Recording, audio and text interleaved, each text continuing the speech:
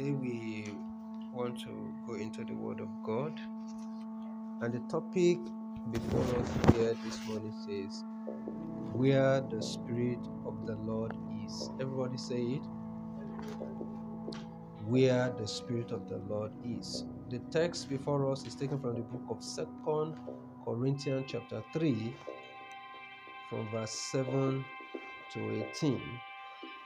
2 Corinthians chapter 3, 7 to 18. I will read here. But if the ministration of death, written and engraved in stones, was glorious, so that the children of Israel could not steadfastly behold the face of Moses for the glory of his countenance, which glory was to be done away, how shall not the ministration of the Spirit be rather glorious? For if the ministration of condemnation be glory, much more does the ministration of the righteousness exceed in glory. For even that which was made glorious had no glory in this respect, by reason of the glory that excelleth. For if that which is done away was glorious, much more that which remains is glorious. Seeing then that we have such hope, we use great plainness of speech, and not as Moses, which put a veil over his face, that the children of Israel could not steadfastly look to the end of that which is abolished. But their minds were blinded. For until this day remaineth the same veil untaken away in the reading of the Old Testament, which veil is done away in Christ. But even unto this day, when Moses is read, the veil is upon their hearts. Nevertheless, when it shall turn to the Lord, the veil shall be taken away.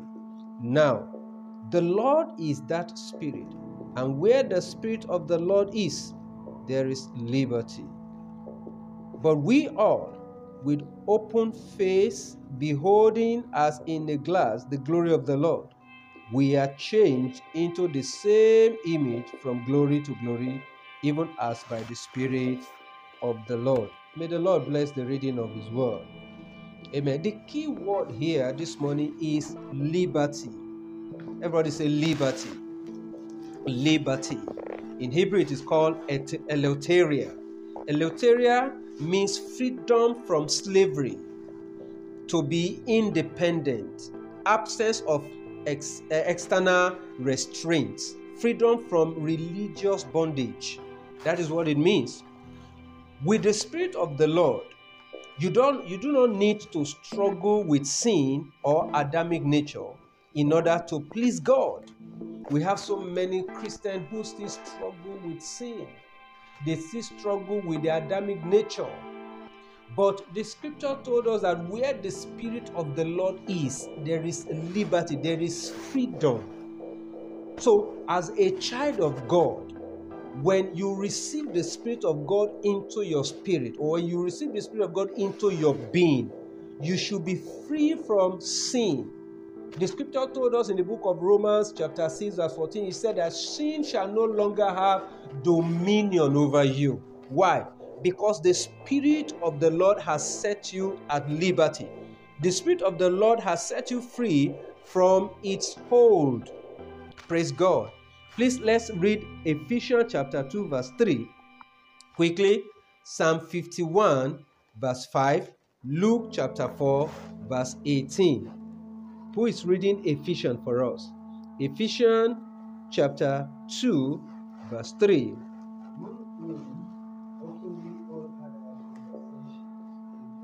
Mm.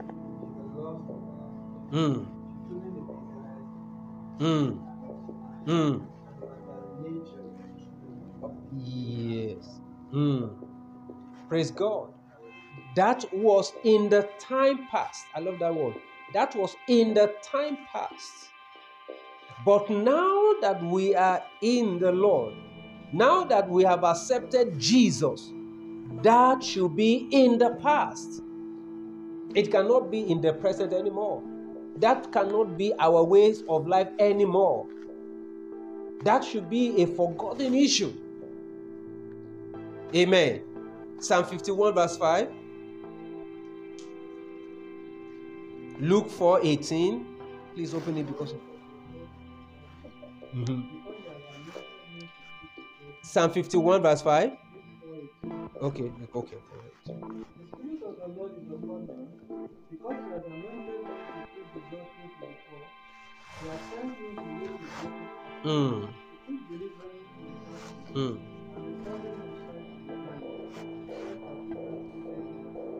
Hallelujah.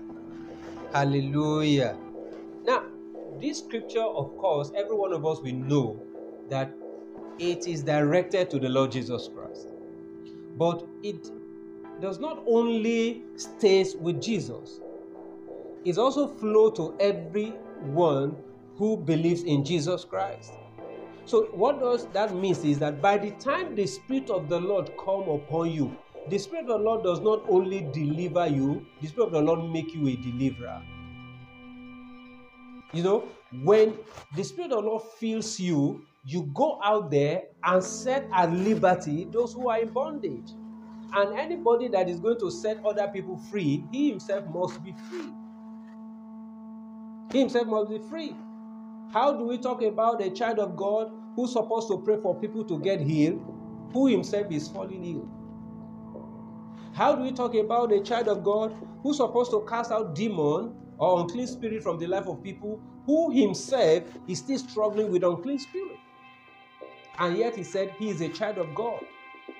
Where the Spirit of the Lord is, there is liberty. That is very, very important for us to note.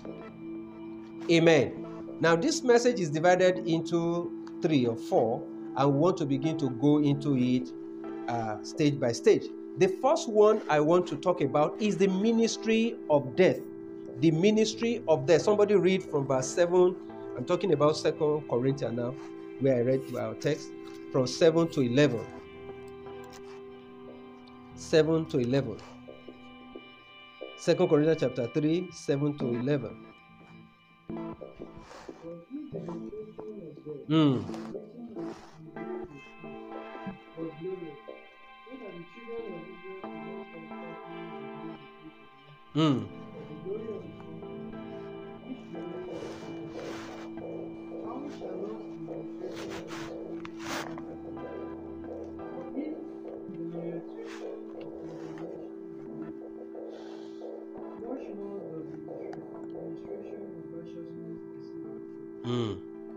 Praise the Lord.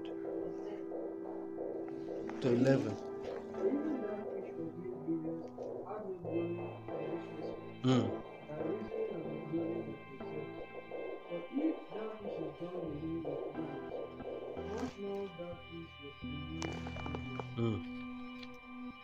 Hallelujah. Praise the name of the Lord. The ministry of death refers to the dispensation of the Old Testament, which was based on a covenant engraved on stones and not on the heart. And the scripture told us, especially while we were reading in the book of Ezekiel the other time, the Lord says, I will take away the heart of stone and I will give them the heart of flesh. You see? At the point God said that I will write my commandment upon their hearts.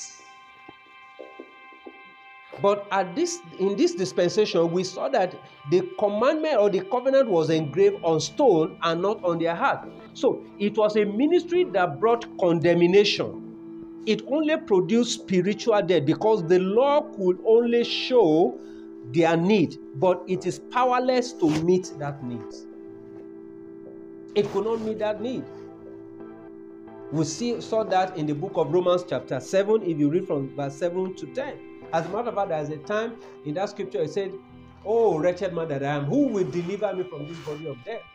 Because those things that I wanted to do, I discovered that the good that I intend to do, I discovered I could not do it. There is a power within me that is taking me captive against my will in doing that which is right. But when the Spirit of the Lord came upon me, the Spirit of God delivered me from that power. Somebody shout hallelujah. So I became free to be able to do what God wanted me to do. Nevertheless, the giving of that covenant was accompanied by great glory. Why? Because it was God's word. Moses, as a minister of that covenant, refuted his glory. But when it is compared with the New Testament, the Old Testament is said to have no glory at all. Praise God. The second one, their mind was blinded. Verse 12, we see that in verse 12 and 15. Moses wore a veil to obscure the nature of the glory on his face. So it made it difficult for the people to decode the message. They were therefore held in bondage, and they were kept struggling with sin, because the glory that they were supposed to behold, that was supposed to illuminate their heart and make them to understand the message of what God will say, had been obscured, had been covered. So they couldn't see it. In fact, the scripture says it was a glory that was fading away. The glory that was fading away. Right? 1 Timothy chapter 4, 1 to 3. 2 Peter chapter 2, 19 to 22. I would love it if somebody can read 1 Timothy 4, 1 to 3 for me. 2 Peter 2, 19 to 22. Just write that down. But read 1 Timothy 4, 1 to 3. I charge thee before God.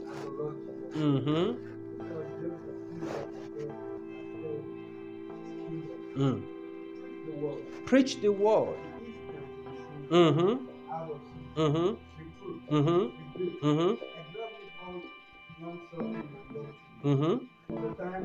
Yes.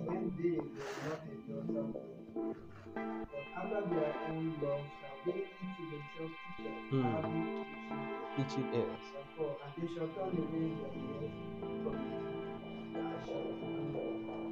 Is that 1 Timothy? Yeah, 1 to 3. The Spirit says expressly.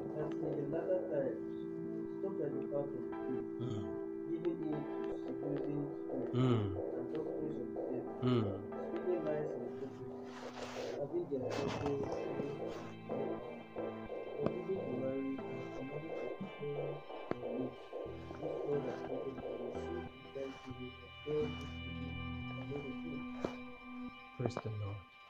This scripture is very, very important for us to take note of.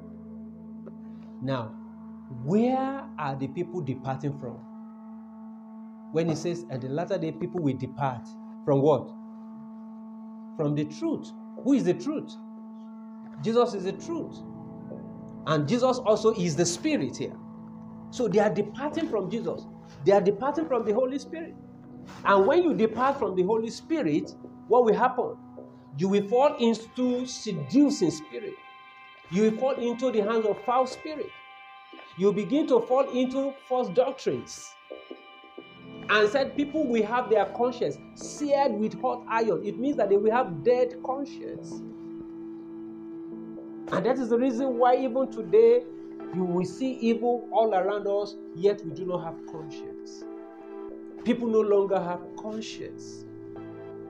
We cannot even differentiate the good from the bad. People steal from each other. You see, people oppress each other. People take advantage of each other. Why? Because their conscience has been seared with hot iron. Why? Because they have departed away from the Spirit. Now, from the truth. Now, he is talking about the children of God. Because it is the children of God that are departing from the truth. It's not an unbeliever. At the latter day. Now, departing from the truth does not mean that they are leaving the church. Departing from the truth does not mean that they are still not preaching the gospel. Departing from the truth does not mean that they have gone to worship idol. They still remain on the altar, but they are no longer with the God of the altar. They have departed from the Spirit and from the true doctrine of God. And the Spirit is telling us that we should be very, very vigilant. People who will go back to Egypt. People who will go again to entangle themselves with the bondage that has been taken away from them. We must be very, very watchful. I pray that God of heaven will help us in Jesus' name. The part 3 here says, the bondages they were held to.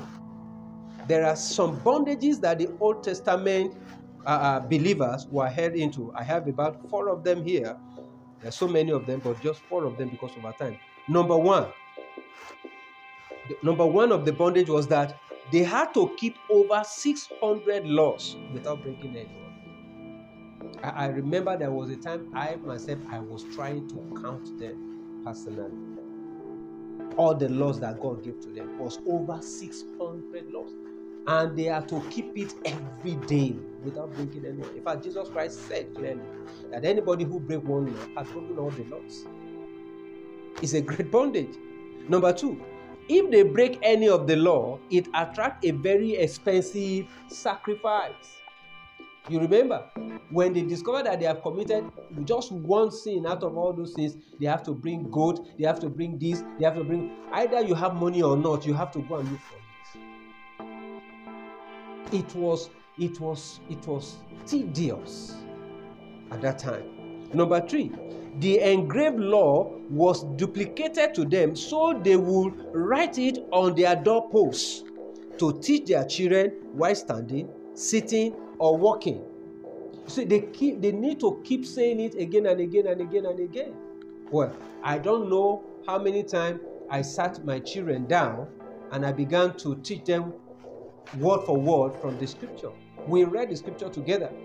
But today, by the grace of God, you just read the scripture, you just quote the scripture. How do we do that? It is by the Spirit of the Lord. It is not mechanical. It is the Spirit of the Lord who helped to implant this word in your heart. I don't remember myself writing any law or commandment of God in our doorpost or anywhere in the house. But yet the word was implanted in your spirit. But at that time they had to do that. While they were standing, while they are sitting, while they are walking, they need to continue to teach their children and remind them so that they will be able to memorize it by force or mechanically. Some of the laws even attract death penalty. These are the bondages. They attract death penalty. In fact, I'm reading the book of Deuteronomy, studying the book of Deuteronomy now. When I read it, sometimes I say, God have mercy. Thank God that this old dispensation is gone. Because I could not differentiate that period from the Sharia that we used to have with the Muslims. They'll tell you that if a man slept with another man's wife, they have to take them out and stone them to death. Is that not what the Sharia says? It's the same thing with the Sharia. A lot of things you find in this Old Testament that even the Sharia too, they say. But thank God for Jesus who delivered us from Sharia. Come and praise his name. With all this effort in trying to meet with God's standard of holiness, they fail. And so, out of 600 men that left Egypt, those who originally received the law, that is on Mount Horeb, only 2 made it to the promised land. Not even Moses and Aaron will make it. And what does that mean? This is what the Lord does to those who are held in his bondage. They don't get to the promised land. They don't. A life without Christ is a life filled with crises and mysteries. Please read with me in the book of Romans chapter 8, 1-4 again. Romans chapter 15, verse 4. 1 Corinthians chapter 10, verse 11. Be quick, please. Thank you. Oh, I love that. This is one of my best scripture. There is now, therefore, no condemnation whatsoever for anybody who is in Christ Jesus.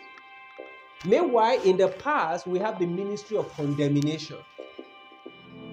They cannot escape from condemnation. None of them was able to meet the standard of holiness of God. They were living in condemnation. But when you come to Christ, when the Spirit of liberty come upon you, the scripture says, you are no longer condemned.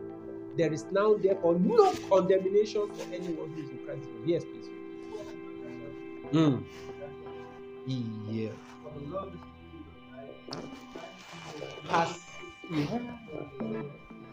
Oh, glory. Yes.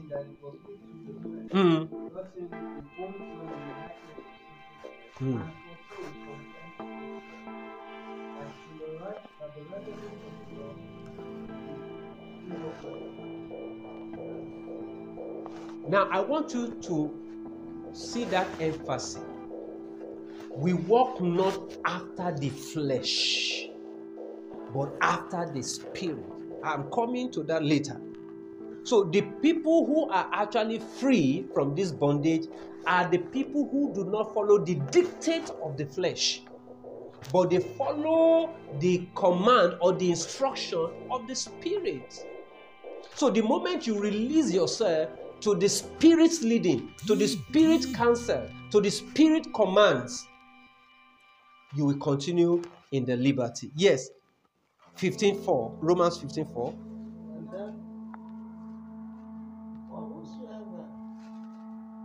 Whatsoever things were written aforetime were written for our learning, that we, through patience and comfort of the Scripture, might have hope. Hallelujah. All these things that were written there. No, some people will jettison the Old Testament and say it is the Old Testament. No. All those things that are written there, they are written for our work, for our learning. For our learning. In fact, the scripture says that they were set there as our example. That is why I can never stop to appreciate the grace of God upon those of us that are part of this dispensation. You see, the church in the wilderness was like a guinea pig that was brought into the library to use and dissect them in teaching the student some salient truth. Yes, it is true. Israelites are covenant people with God.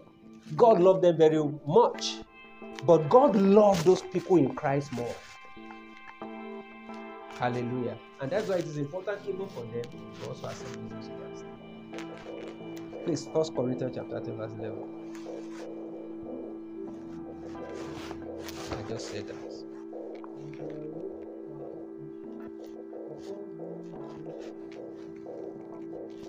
Did you see that?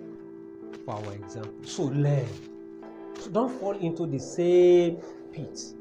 Don't fall into the same mistake that they fell into. The deep partner. Christ called into liberty. Christ called into liberty. We see that in verse 16 to 18. Please read verse 16 to 18 in our text. 2 Corinthians chapter 3, 16 to 18.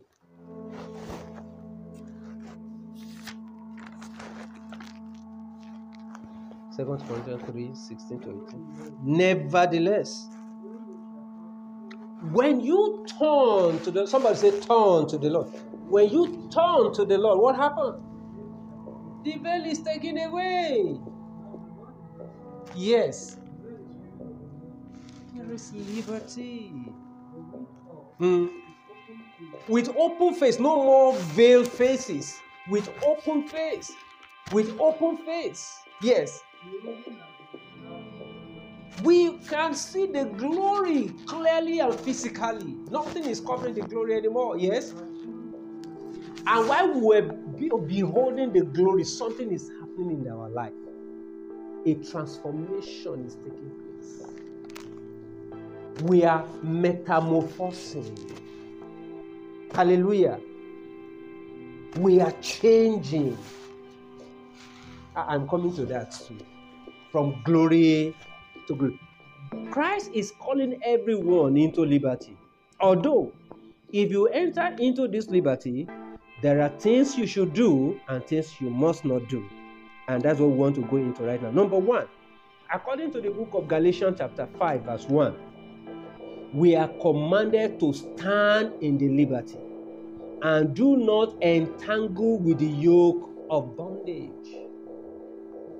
Stand. So here comes your responsibility. Not to move away. You remember in the book of Timothy, we were told that some people, they will move away. But here we are commanded, stand in the liberty. God has called you into the liberty. Christ has brought you into this liberty. Remain there. Remain there. Don't go and put your neck again into the bondage. Yesterday in the beekeepers meeting, we were talking about security concerning our assets in the farm. And we began to suggest a lot of things. But somebody said, we can employ the indigenous means of security. And I said, are you trying to tell us that we should go into traditional way of protecting our things? Because he just called it indigenous. I know what he's talking about. I said, yes, traditional way. I said, okay, you mean that when a thief enter into your farm, he just go and pick hole and start to walk from the middle of the night till the morning? He said, exactly, that's what I'm saying. And somebody said, well, it may be good, but when you do that, the devil has no free gift. Praise God. He said there is a spiritual implication. There is a spiritual implication. You are trying to do what? Put your neck under another body. So we can't do that. No matter how good it is, we can't do that. And so we began to suggest a lot of things to protect our faith. So what I'm saying in essence that this scripture, stand in that liberty. Do not put your neck into another bondage. Number 2, we are called to liberty, but must not use it for an occasion to the flesh, but through love serve one another. That's what we find there again. Do not use it for an occasion. Some people will say, well, I am called at liberty. I can do whatever thing I want to do. Now that I am a child of God, that I am saved, I can tell lies. The grace covers me. I can fornicate. Grace covers me. I don't know where they got that from. That is not true. Grace does not cover you for committing sin. You are saved from it. You are not saved into it. You are saved from committing sin, not saved to commit sin. So do not use your liberty as an occasion for the flesh. Do not allow the flesh to take hold of you. That's what that simply means. Don't allow the flesh to rule you. Don't allow anger. Don't allow malice. Don't allow jealousy to take over your life. But through love, serve one another. Through love, serve one another. Number 3, he said, to keep walking in liberty, you must walk in the Spirit. We find that in Galatians chapter 5, verse 16, that says, walk in the Spirit, and ye shall not fulfill the lust of the flesh. Please read Psalm 119, verse 45. Psalm 119, verse 45. Somebody can. To keep walking in liberty, you must walk in the Spirit. That is, walking means to keep living in liberty, or for you to remain in liberty, you must walk in the Spirit. Yeah. Psalm 119, verse 45. Yeah. I will walk at liberty. Did you see there? For I seek your people. So when you seek, what is the precept of God? It's the word of God. When you seek his word, when you seek his will, when you love what God loves, when you do what God wants you to do, when you live the kind of life that pleases God, you will walk at liberty. Hear me. Places where they can say some people cannot go and come back, you will go through and you will still come back. Things that some people cannot do and get away with it, you will do it and nothing will happen. Hear me. Paul Apostle was trying to gather sticks, and they wanted to make fire so that they will heat themselves. And while gathering stick, unknown to him, he gathered a viper with him, and the viper actually stung him. Hallelujah. And people saw it, And they were so afraid and said, this man, though he was saved from the shipwreck where several people died, but his sin must be so much. And now look at it again. See, viper has killed him. So they were waiting for the man to convulse and to die. But what did the Apostle Paul do? He shook the viper. He didn't even mind the poison. He just shook the viper into the fire. And they were waiting for him to die. And he didn't die. And they thought, this must be a God. What are we talking about? He's walking in liberty. The freedom with which God has given to you. A lot of people will be falling sick around you. You cannot force. That does not mean you should abuse your body. That does not mean that you should eat food that you shouldn't eat. That's what I'm saying. But you see, no sickness will just hit you anyhow. You can't. People may be crying and shouting about coronavirus. You don't need to be afraid of coronavirus, because when coronavirus sees you, it will do what? It will pass over you. The scripture not say, when I see the blood, I will pass over. Amen. Because you are no longer in the bondage of these things. You are not afraid of death. You are not afraid of sickness. You are not afraid of bad dreams. You are not afraid of witches. You are not afraid of wizards. You are not afraid of the occult, because they cannot do you anything. Hallelujah. Because I seek your precept, I walk in it. May that be our portion in Jesus' name. Your liberty is not an excuse to do or commit evil, but free to live as God's servants. You are not to do evil because you have liberty to do evil. That's not what I'm saying. But you have liberty to serve God, to live as a servant of God. The last part now, E. How to stay free from being tied up to the yoke of bondage. How to stay free from being tied up to the yoke of bondage. Number 1, be shaped by the Holy Spirit. Be shaped. Now, I put this here intentionally. I didn't say be shaped by the word of God. I said be shaped by the Holy Spirit, so that people can come to know Christ through what they see. 1 Corinthians chapter 3, 5-6. Please read it. 1 Corinthians chapter 3, 5-6. 1 Corinthians chapter 3, 5-6. Yes. Who then is Paul? And who is Apollos? And ministers by whom, even after God gave to every man. I planted upon the waters, but God. That's 1 Corinthians 3, 5-6. Okay. Well, what I'm trying to say in essence is that your life must be the reflection of Christ. When people see you, they should see Jesus. How would that happen? By what you do, by what you say, and all that. When people come closer to you, they should feel Christ. They should feel the love of Jesus Christ. And it is the Holy Spirit that will help shape your life that way. Number 2, spend time in God's presence and expect the Holy Spirit to transform you into the image of His glorious Son.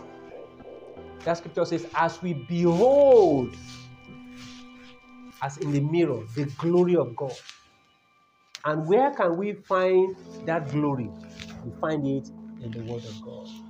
So each time you spend in your closet, somebody was talking the other time that some men of God are power carrier of God today. There are sacrifices that they actually pay.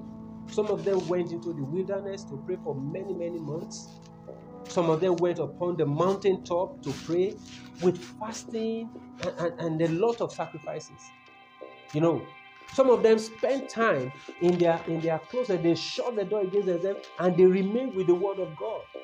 And they keep studying the Word of God. They keep memorizing the Word of God. They keep looking into the Word of God. And this scripture says, as you stay with the Word of God, without you knowing what was happening, transformation is already taking place. He said, you are moving from glory to glory. You are moving from glory to glory. God is full of glory, and his glory will surely rub upon you. Just like that of Moses. Moses spent 80 days in the presence of God. By the time the man will descend from the mountain, people discovered that his face was shining. And they were afraid to look at him. And that was why actually we had to cover it with the veil. People will see the glory of God shining and radiating upon your life. As a matter of fact, if you stay in the presence of God, sometimes you don't even need to pray for the sick to get healed. If you just walk past them like this, and the breeze of your body just blow on them, some of them will just fall under anointing without you touching them. Some of them will just get healed. Somebody will just pass by you now. Evil spirit will begin to cry upon him and jump out. Or you enter into a house and an evil spirit just jump out. Why? Because you carry the presence of God. But you see, it takes you to do what? To stay in the presence of God. Spend time in his presence. Somebody said, if you stayed long in the flower, what will happen? Smell the flower. Number 3, recognize the spiritual war in your mind. Take captive of every thought that is hostile to God. And how do you do that? By memorizing the word of God and meditating upon the word of God. Every one of us, we cannot escape it. There is always a battle going on in our mind. Evil thought. Everybody has it. But you must take that thought evil. He was sharing his experience with us, why that spirit was saying, you will fail. You will fail. There's no way you will do it. You will. But you see, he read something in the scripture. So he decided to stay with what he read in the scripture and not what the devil is posting on his mind, on his wall, that he will fail. A 12-year-old child teaching professors and doctors. And me, I am more than 12 years old. How can I fail? If Jesus at the age of 12 we call the attentions of professors and doctors of law, and we'll be answering them questions and answering their own question. Maybe I carry Jesus inside of me. Me too, I will do well. And that is really beautiful. Why? Because there is a war going on in his mind. And he's able to take captive. That is very germane. And that is the reason why we must allow the word of God to dwell in our mind richly. If you can overcome the battle of your mind, then you have overcome every other battle.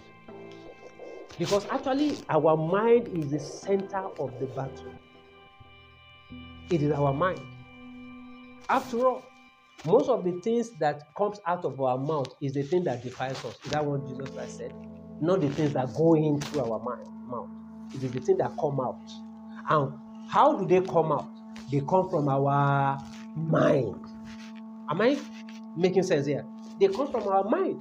And so if we are able to take charge and take control of those things that are in our mind, and allow only the things of God to come out from our mind, and since our confession is our possession, we will discover that, of course, we will live a life of great victory.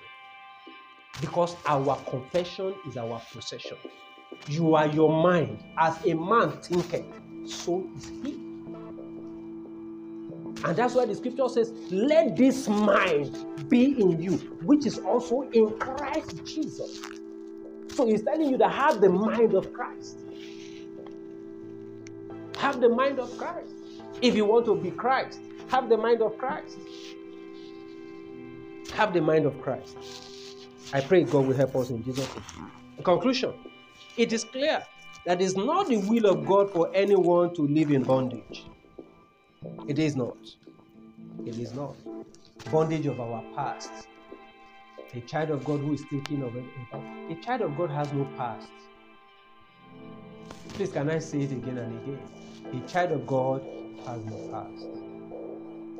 We live in the present and we are going into the future. So stop thinking about your past, because the scripture says all things are passed away. So don't allow the devil to keep telling you that the reason why you are going through what you are going through in this present time is because of your past. There is nothing like that. There's nothing like that. The scripture says you died and your life is hid in Christ God. You died and your life is hid in Christ, in God. That's talking about two things. Your life is hid in Christ and Christ is hid in God. That's what he says. You died and your life is hid in Christ, in God. And so for the devil to get at you, he must have to go and open up Christ. And for him to get Christ, he had to open up God. Somebody say, is that possible? It is not possible.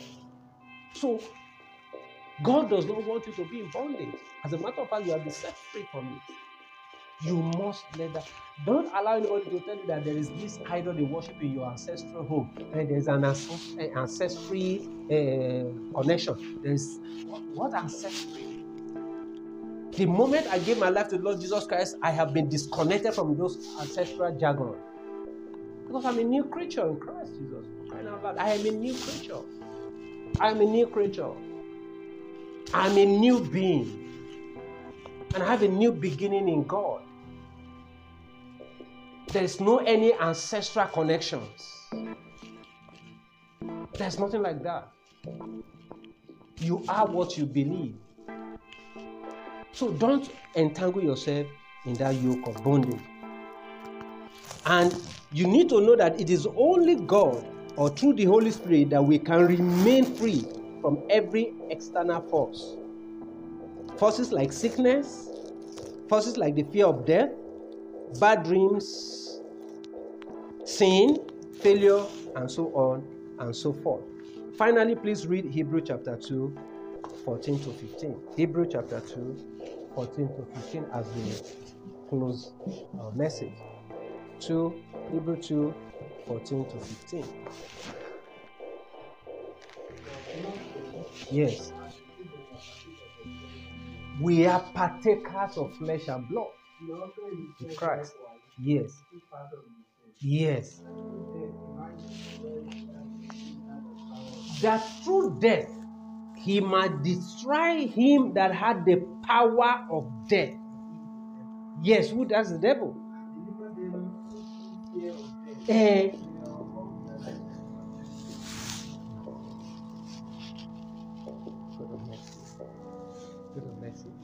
What that scripture is saying is powerful. God decided to become man so that he could save man from the devil. And how will he do that? Through death. Because God cannot die. He had to become man to die. And now that he died so that he can destroy not death now, but the one who has the power of death. So he went right to the source. Somebody say he went right to the source. To the source of my problem. And he disconnected it. Listen, Christ has disconnected us away from the source of our problem. Problem is no longer coming into our life. We have been delivered. We have been set free. We have liberty through the Spirit of the Lord. I want you to bow down your head and say, God, I give you thanks this morning. Father, I bless your name.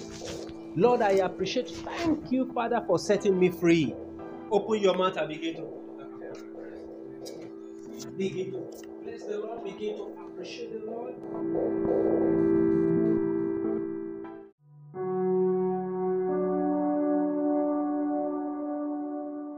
Praise the name of the Lord. Praise the name of the Lord. Today we want to share again from the Word of God. And the topic before us says a broken vessel. Can somebody say it? The text is taken from the book of Psalm 31. I will be reading from the very first verse to the end. Psalm 31. Please let's open our Bible to the book of Psalm as you follow me while I read. In thee, O Lord, do I put my trust. Let me never be ashamed. Deliver me in thy righteousness.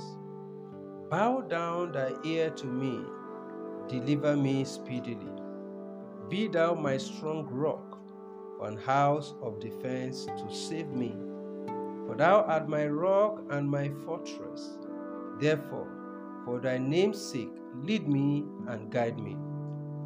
Pull me out of the net that they have laid privily for me, for thou art my strength. Into thy hand I commit my spirit. Thou hast redeemed me, O Lord God of truth. I have hated them that regard lying vanities, but I trust in the Lord. I will be glad and rejoice in thy mercy. For thou hast considered my trouble, thou hast known my soul in adversities, and hast not shut me up into the hands of the enemy.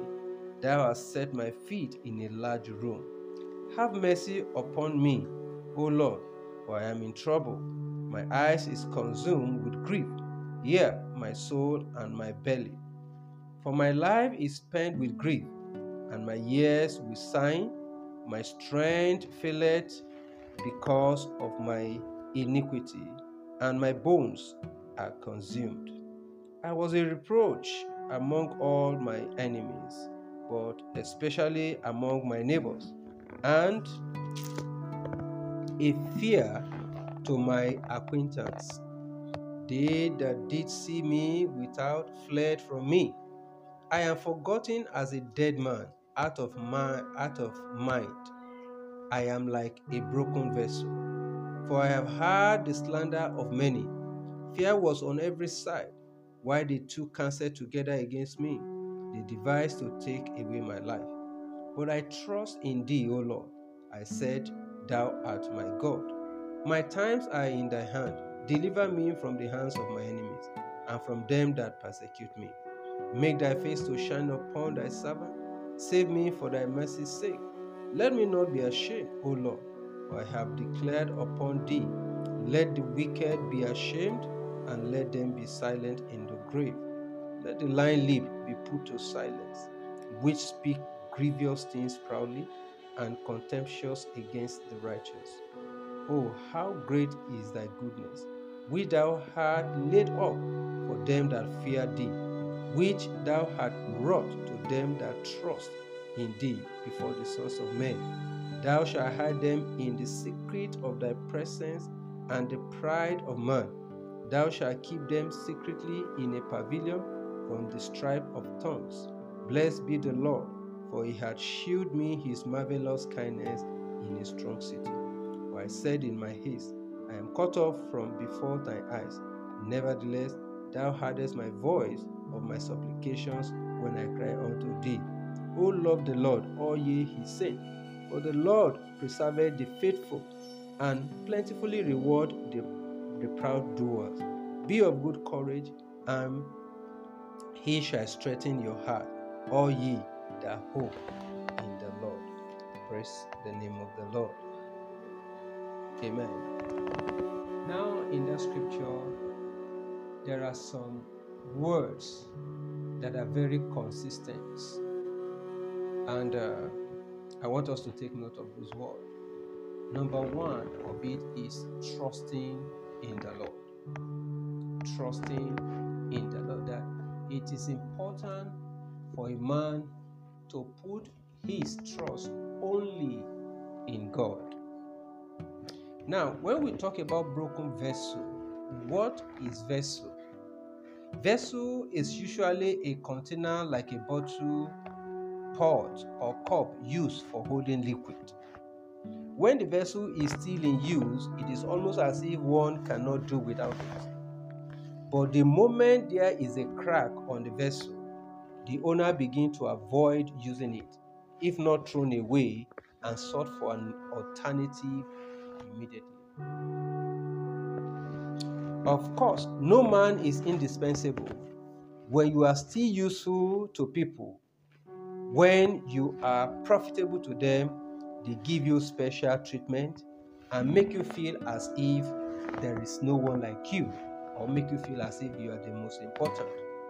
But in most times, when challenges arises, when trouble come knocking, the people praising and celebrating you will suddenly vanish into the thin air. They will begin to behave as if they didn't see you. They will pretend as if they never knew you. The book of Job, chapter 19, verse 13 to 19 says something. I want us to read that. 19 from verse 13. Job 19 from verse 13. Yes.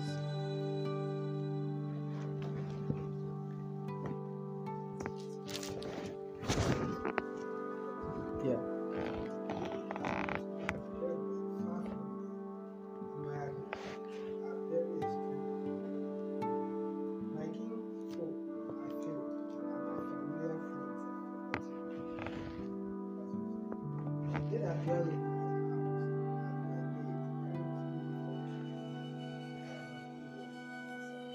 Go on to 19. I called him, sir, and he gave me no answer. I entreated him in my mouth.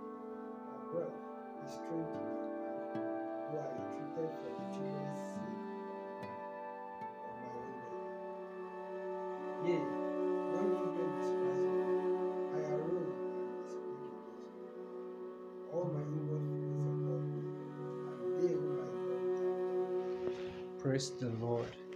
Here we saw Job that is actually expressing his feeling, his disappointment to the disposition of people towards him when he was in his trial, when he was in trouble, when he was passing through his difficulties. Before now, Job was a celebrity. People thronged his home. As a matter of fact, it is as if every day was a day of feasting in the house of Job. Friends, family, they will not leave his house. They will come to eat. They will come to drink. They will come to do all kinds of things when things were going well with Job.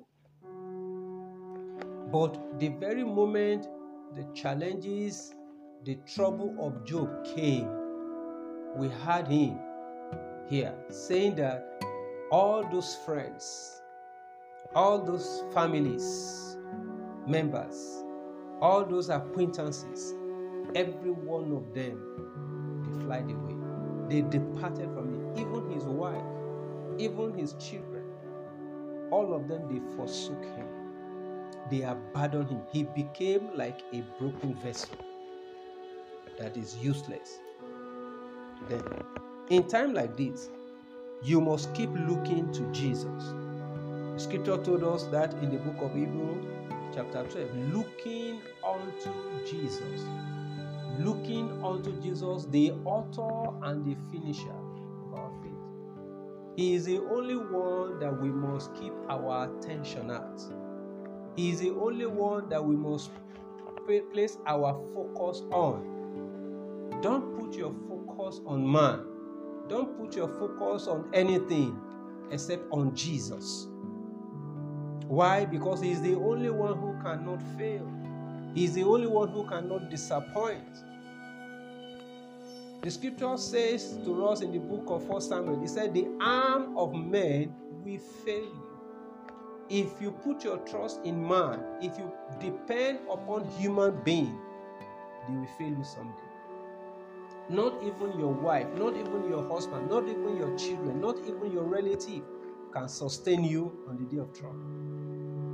They will all disappear. Jesus is the only friend that cannot fail us.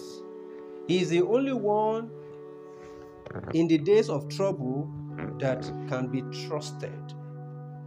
I pray that God of heaven will help us in Jesus' name. Now, let us look at some examples. Please go to the book of Proverbs, chapter 19. Proverb 19. Let somebody help us to read 4 to 7. Proverb 19, 4 to 7. Wealth makes many friends, wealth make many friends. But the poor is separated from evil. To 7. A false witness shall not be unpunished, and he that speaks lies shall not escape. Many will entreat the favor of the prince. Every man in the prince. All the brethren of the poor do hate him. How much do his friends wish out for him? He pursues them with words, yet they are wanting to. Praise the Lord. Did you hear that scripture? Wealth make many friends. Sometimes when you are rich, when you have money, when you have everything going on well with you, and people begin to flock around you, you feel as if they love you. You feel as if you are wanted by everybody. You feel as if you are indispensable, that without you, they cannot do anything. They cannot even lift their fingers. My brother, my sister, I want to tell you, it is because of what they are gaining from you. That is the reason why they are flocking around you. It is because you have something that they needed. That's why they are coming to you. The scripture here told us that wealth make many friends. But look at the poor. He's separated from his neighbor. As a matter of fact, it is not only from his neighbor.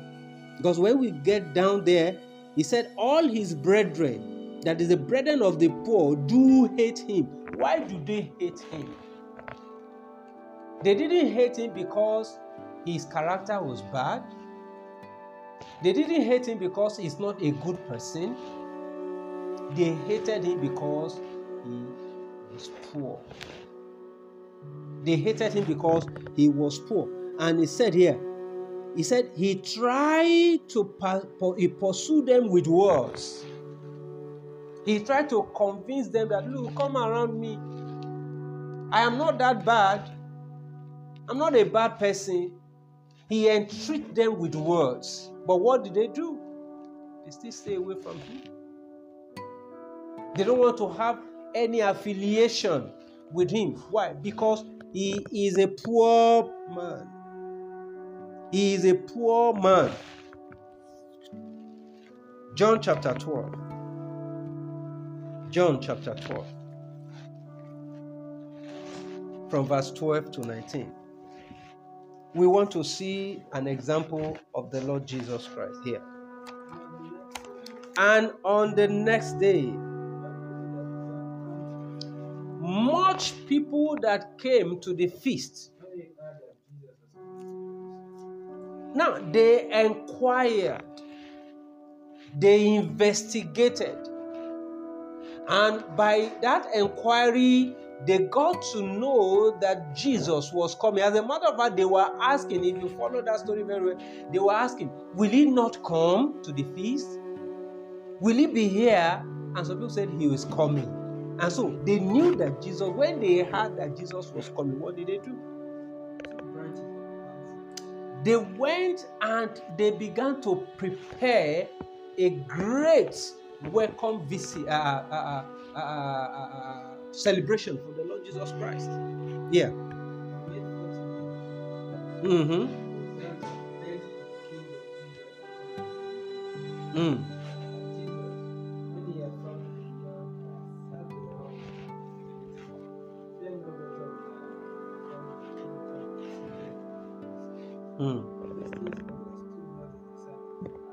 They were confused.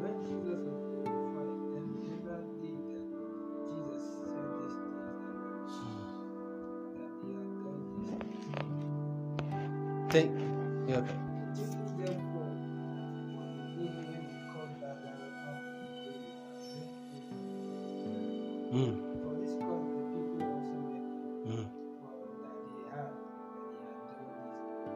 To 19. Pharisees therefore said among themselves, as if men are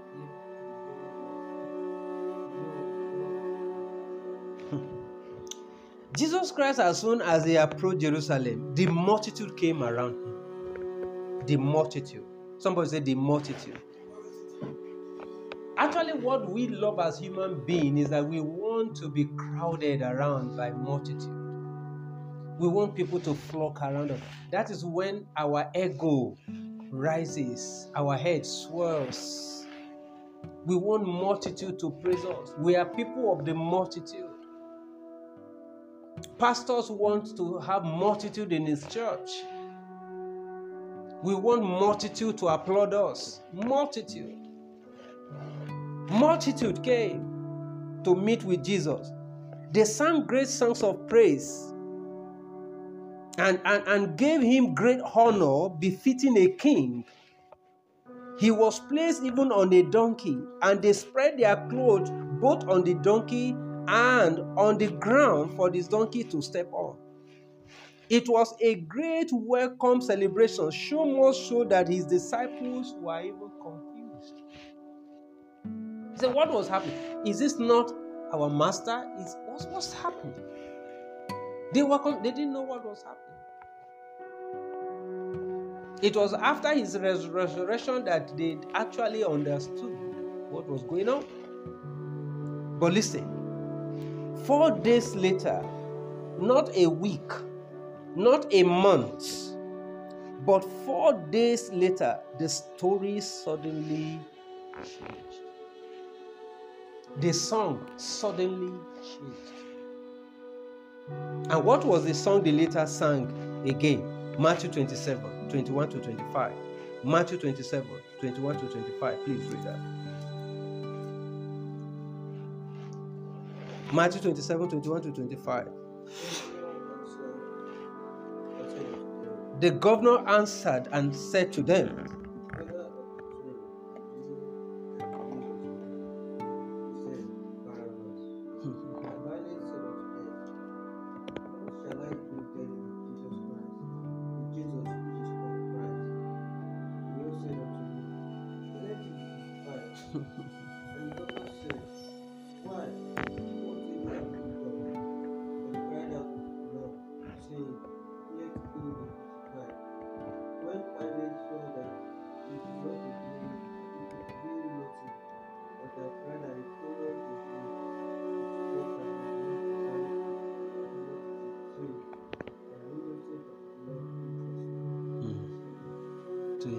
Jesus had been arrested 4 days after he was celebrated.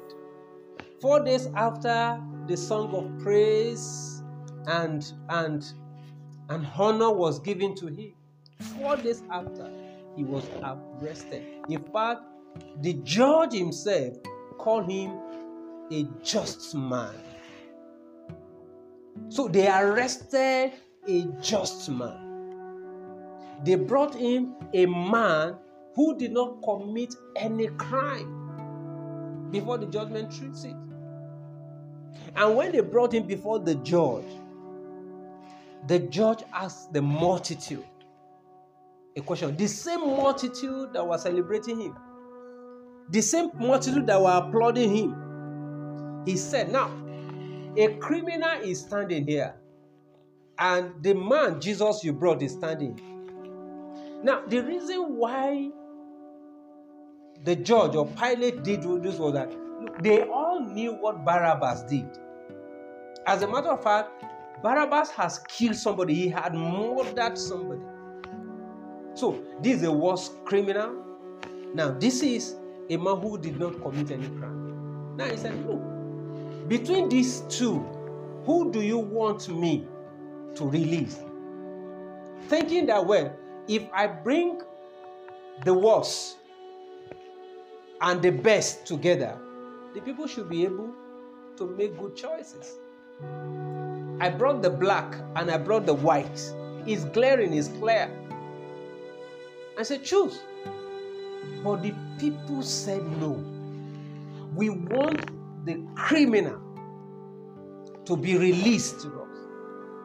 And we want this just man to be crucified. Remember this just man 4 days ago. He was the man of the crowd. He was the man of the people. Now, The judge says, "What did you want me to do?" And they all exclaim, "Let him be crucified." Now, most of the time, even we as Christians, we still forget all these things. When people begin to fail us, when people begin to disappoint us, our hearts sinks, and we feel as if we feel disappointed. We forget that no man can be trusted, because the man who sang Hosanna today can also sing "Crucify him" tomorrow. We must be very, very watchful. I will take us again to another story. The story of the prodigal son in the book of Luke chapter 15 verse 13 to 17. You just take note of that. Luke, don't read. Luke 15, 13 to 17. We used to talk about him lavishing his father's word and all that and all that. And we had the story of his experience after he had wasted his inheritance. But we fail to recognize that the prodigal son did not spend the money alone. He did not enjoy himself alone. He must have friends. There must be some people who enjoy the money with him. When he went, instead of him to buy a car, or probably he even bought a car, he carried some people in the car. He went to pepper soup joints with some people. He partied with some people. He gave some of this money to some people.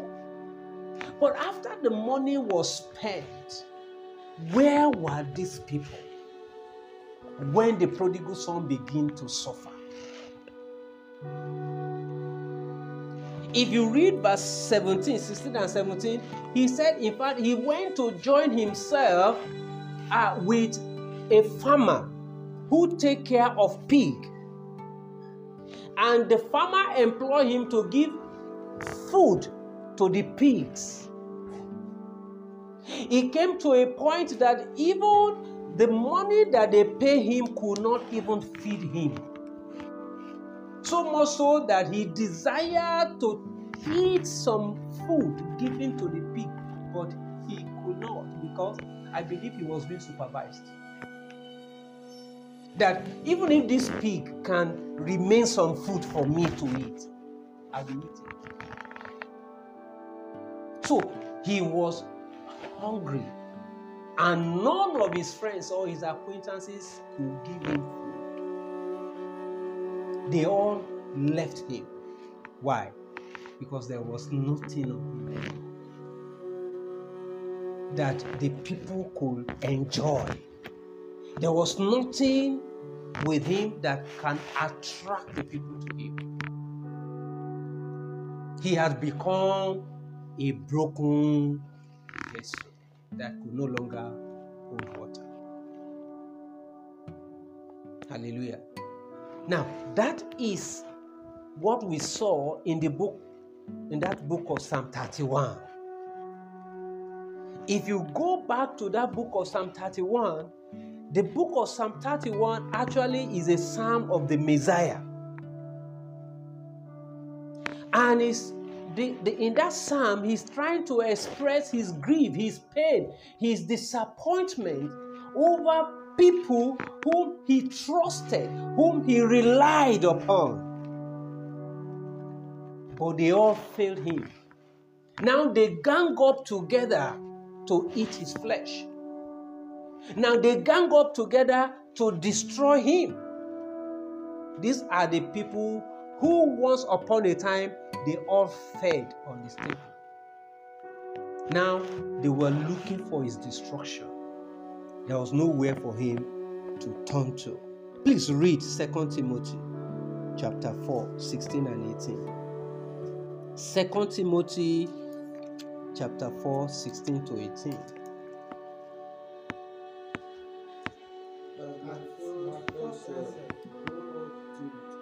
At my first what? Okay. No one stood. That's my first defense. Yes. No one stood with me. Who was talking here? Of course, Paul Apostle.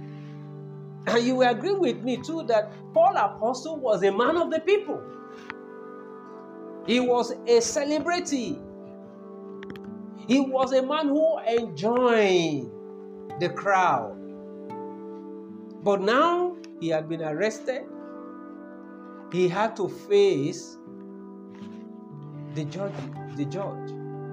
But here he said there was no one person that stood with me. Where was Timothy himself?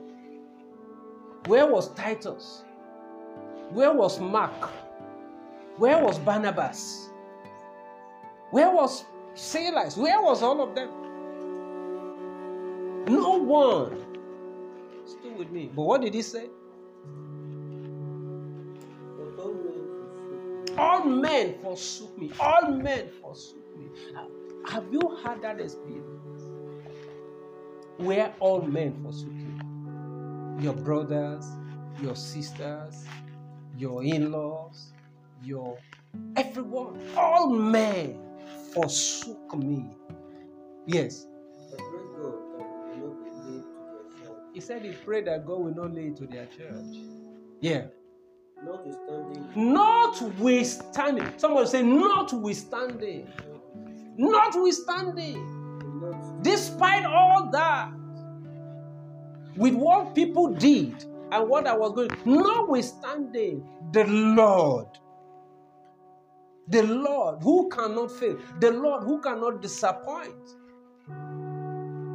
stood with me. Yes. And strengthened me. And he did not only stand by me, he gave me strength. He gave me the ability to be able to face my challenges. He encouraged me. The Lord strengthened me. The Lord gave me the ability to be able to overcome. Notwithstanding, the Lord was there. And that is the most important. You must understand that when the going was good, men are not to be trusted or depended on. Because the moment things fail and life becomes difficult, they begin to ignore you and treat you like a broken vessel. You'll be left alone in your struggle. Now, the consolation is in absolute trust in the Lord, who is able to deliver you from the hands of your enemies. And that is what Psalm 31 just told us. And that's why he kept repeating the word, trust in the Lord. Trust in the Lord. Trust in the Lord. My brethren, this morning, I want to admonish you that both in the time of the rain and in the time of the dry season, you must learn one thing, that it is good to trust only God. When you are in abundance, when you have plenty, and people are trudging your house, and people are praising you, and people are saying that there's no one like you, please don't allow your mind to shift away from God to them. Don't put your trust in their words. Don't put your trust. Don't be deceived. Don't be carried away by their praises. Stay on course, looking unto Jesus. Don't allow yourself to be deceived and think that this person can be trusted. No one can be trusted but God. And when the dry time comes also, don't allow your mind to despair. Because it is the nature of man to abandon a broken vessel. It is the nature of man. The moment a vessel is broken, they set it aside and they look for alternative. So don't feel disappointed. Don't think that all men are evil, all men are bad, all men are this and what people used to say. And some of them, they will withdraw or they will create enemy from them. No, you don't do it. You look at Paul here. Just look at what he did. He didn't hate them. As a matter of fact, he prayed for them and said, I pray to God that he will not lay that charge against them. Why? Because it is the nature of man to forsake. What did they do to Jesus Christ? Even when Jesus Christ fed alone, because people abandoned him, people forsook him on the cross, what did he do? He said, Eli, Eli, lama sabachthani. Even God, his Father, said, why did you forsake me? Why did you forsake me? But we know that God did not forsake Jesus. We know that God did not abandon Jesus. All his disciples, they all ran away. They all disappeared. As a matter of fact, one of the prominent of them denied him to his face 3 times and said he never knew Jesus Christ. So are you disappointed when people deny you? When they say,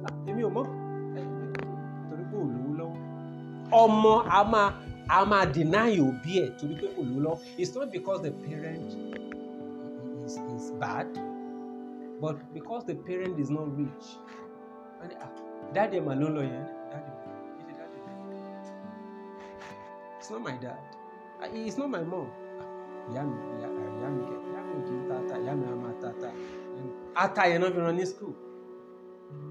Ata yẹn náà fi sọ́dọ̀ ẹni tó dì. Ata yẹn náà tà tó fi gbé dé ibi tó dé yẹn. Ó máa deny wọn. I don't know them. My mom is in London. My dad is in Kenko. In fact, he's having a meeting with the Prime Minister of UK. That's my dad.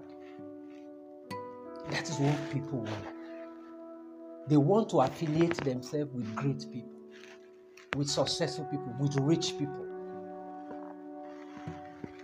I pray God will have mercy on us in Jesus' name. Words can fail. Fame can go. People will depart, but God is constant. There is a victory that always comes as a result of trusting and depending on God. In verse 19 to 24 of Psalm 31, he says, God has stored up a wealth of goodness for those who put their trust in him. Those who put their trust in him. His kindness is a fortress that cannot be overcome by the foe. God is a refuge for all those who are suffering from evil plots of the enemy that want to destroy them. I was so glad when our prayer leader took us to the book of Psalm 57. And I said, actually, you have seen into my sermon this morning. Please, I want us to read that scripture again. Psalm 57, verse. Just let's get to verse 1 of it. I love that scripture too. And it confirmed what God had actually ministered to me to share with us again today. It says, be merciful unto me, O God, be merciful unto me, for my soul trusted in thee. Yeah, in the shadow of thy wings will I make my refuge on this calamity. In the shadow of your wings, I will make my refuge. That's where I will put my trust. That's where I will stay. I will not run to any man. In fact, if you run to any man, to anybody, for help and assistance, they will disappoint you. They will tell you, I will have helped you. If not because yesterday, cat and dog, they fought, and the dog did not win. That's why I can't help you today. If you have come earlier, I will have given you this. That's what they will continue to tell you. But you cannot go to God and God give you excuses. Finally, as I conclude, let us look at Hebrew chapter 4. Hebrew chapter 4, 14 to 16, and Hebrew chapter 13, 5 to 6. As I round up now. Hebrew 4, yes. Seeing then. Now, this is an admonition. This is advising us, admonishing us. Yes, seeing then. We have a great high priest. Yes. Jesus, the Son of God. Let us hold fast our profession, for we have not an high priest who cannot be touched with the feeling of our infirmity. He can be touched with the feeling of our infirmity. He feel what we feel. He feel what we feel. Yes.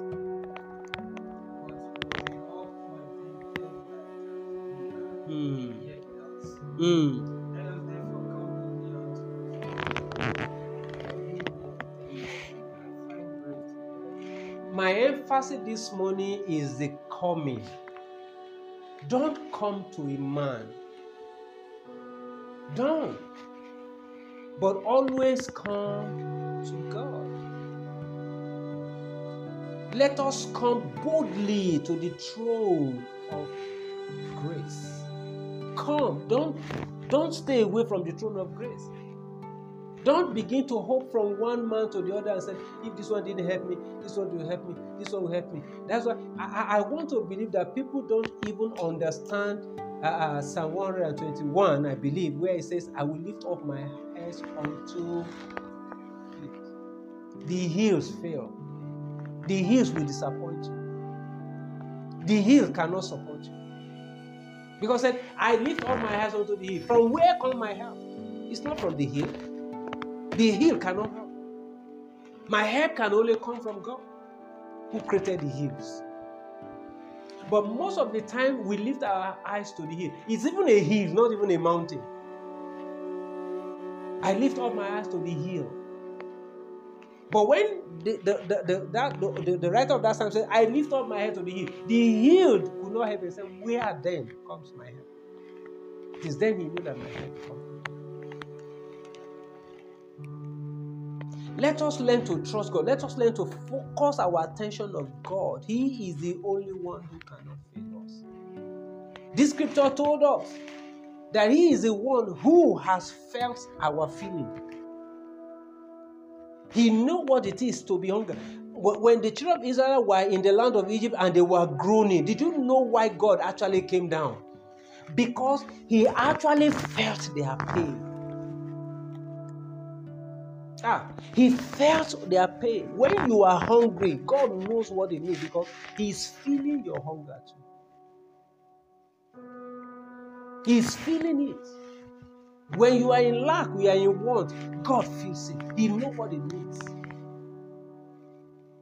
And so He is the only one who can help you. That scripture, Paul said, he said, the Lord stood with me and He strengthened me. I mean, He supported me. He's the only one who can do that for you. Yes, the last one now, chapter 13, 5-6. Let your conversation here is let your ways of life. Let your ways of life be without covetousness. Because the word conversation there means your living, your life. Let it be without covetousness. It means that let your ways of life be with contentment. Don't do more than you are able to do. Don't allow people to pressurize you to do more than what you can do. Má ṣe kọjá ààyè, má ṣe kọjá agbára rẹ. No. Don't overdo anything because you want to please men. Because the people you live your life to please today, they can still forsake you tomorrow. The only one that you can do anything in order to please is God. Let your conversation be without covetousness. Yes? And be content. Yes. For He had said, He is the only one who can promise and not fail. And He had promised that. You see, the greatest word there that I underline in my scripture is the word never. It means under whatever situation and circumstances, I won't. But no man can make such a promise. A father can promise a child that I will never leave you, I will never forsake you. The day he died, he has left the boy, the child. A mother can beat her chest and say, look, I am the one who gave birth to you. I will never leave you. The day he dies, he's gone. But God says, I will never leave you. I will never forsake you. And he is the only one who can make a promise and keep that promise. I pray for every one of us today that the grace to put our trust alone in God, that grace will rest upon us in the name of Jesus. And wherever it is that men had hurt you, wherever it is that men have disappointed you, wherever it is that men have failed you, I release the grace for recovery. Receive it in the name of Jesus. Every wound that you have sustained, every pain that you have had because of the failure and the disappointment of man, receive a healing power now in the mighty name of Jesus. I want you to bow down your head as we go to pray to God and say, God, help me to put my trust only in you. Open your mouth.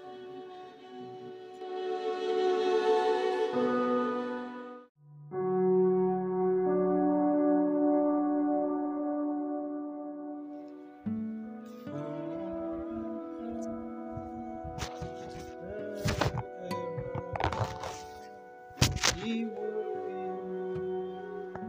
my God from now, even to the end of this world. He's my God forever and ever. He will be my God forever, even to. Our Father in heaven, we thank you and bless your name this week. Mighty Jehovah, we appreciate you, God, for your love and your care. As we enter into your word this morning, we pray that, Lord, you will speak to us in Jesus' name. Father, we pray, God, you will illuminate our hearts in the name of Jesus. And Lord, you will educate us through your word and make our life better for it. Thank you, Lord. In Jesus' name we are praying. Amen. The topic before us this morning says, visit to the vineyard of the slothful. Everybody say it. Visit to the vineyard of the slothful. Proverbs chapter 24, from verse 27 to 34. Proverbs chapter 24, 27 to 34. Prepare thy work without, and make it fit for thyself in the field, and afterward build thy house. Be not a witness against thy neighbor without cause, and deceive not with thy lips. Say not, I will do to him as he hath done to me. I will render to the man according to his work. I went by the field of the slothful, and by the vineyard of the man void of understanding. And lo, it was all grown over with thorns and nettles. And nettles had covered the face thereof, and the stone wall thereof was broken down. Then I saw and considered it well. I looked upon it and received instruction. May we receive instruction this morning in Jesus' name. Yet a little sleep, a little slumber, a little folding of the hand to sleep. So shall thy poverty come as one that travelleth, and thy want as an armed robber. May poverty not be our portion in Jesus' name. Sloths. What is sloth? Sloth is an animal in Central and South America that moves very slowly. It is a symbol of laziness and inactiveness. When a visit was made to the field of the slothful, it was discovered that grass has taken over the field. He said it was all grown all over with thorns and nettles. Nettles had covered the whole field. And even the fence that is surrounding the field was broken down. Why was it so? Why was his field taken over by weed? Verse 30 says, because he was void of understanding. The slothful had intention, and his intention was to build a house. Because if we look at it in verse 27, he said, prepare thy work without, and make it fit for thyself in the field, and afterward build thy house. So we want to see that the intention of the slothful and the intention of the strong man were to build a house. But before they can build a house, instruction was given that they must prepare their work without. So there is a preparation here, and they must make it fit for themselves.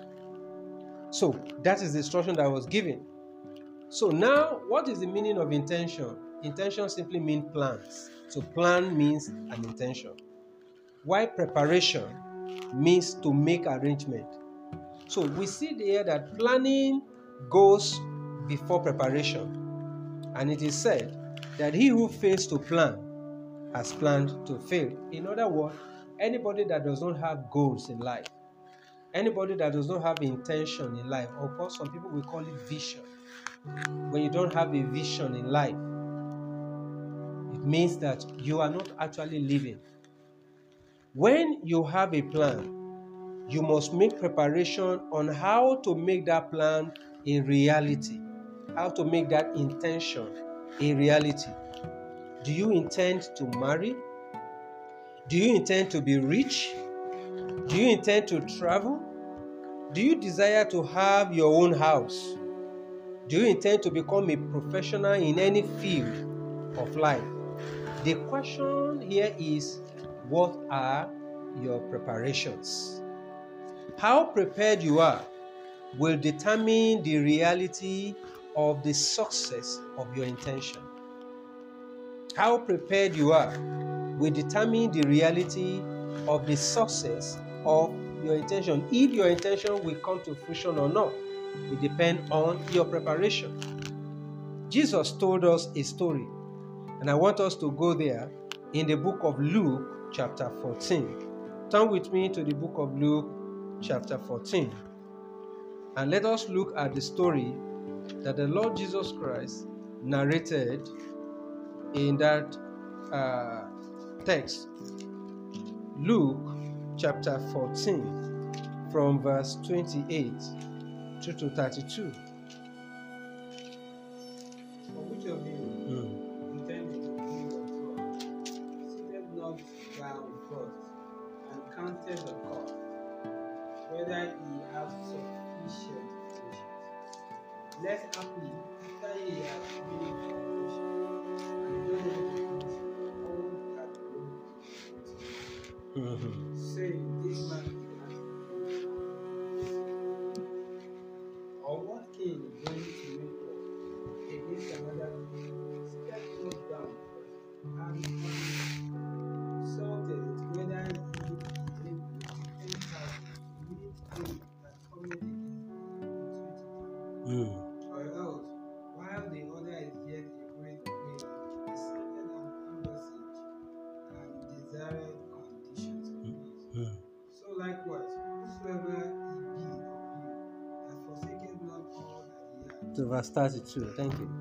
Now, we saw two illustrations here. Number one, who is it that want to build a tower? Who is it that intend to build a tower? You have intention to build a tower. Jesus Christ told us here. Now, they don't just jump into building a tower. It's not even possible for you to do that. You need to sit down. You need to begin to make adequate preparation. How much is it going to cost me? What am I going to do? These are the plans you are making. Then by the time you have counted the cost, are you able to make preparation for it? Are you able to pay that cost? Just said, so that if you start it, if the preparation is not adequate, if the preparation is not good enough, you may start, but you may not finish. And so you become a laughing stock in the society. Who is it that want to go and fight a war? Life is a war. Life is a battle. Who want to fight a war? Who want to fight a battle? Who will not first sit down and make adequate preparation to see if he can be able to face that battle and win it? Because you had 1,000 and you are going to face 10,000 soldiers. What are your strategies? What are your preparations? Can you be able to win that battle? How many people have you consulted? He talked here about counselor. How many people have you gone to meet them, to ask them what you can do? He's talking about preparation here. A man who planned to build a skyscraper cannot compare himself to a man whose plan was to build a bungalow. Why? Because what they are aiming at is different. They may start the foundation of the building together. But let me tell you, long after the man with the bungalow must have completed building his bungalow, the man building the skyscraper will still be digging foundation. Why?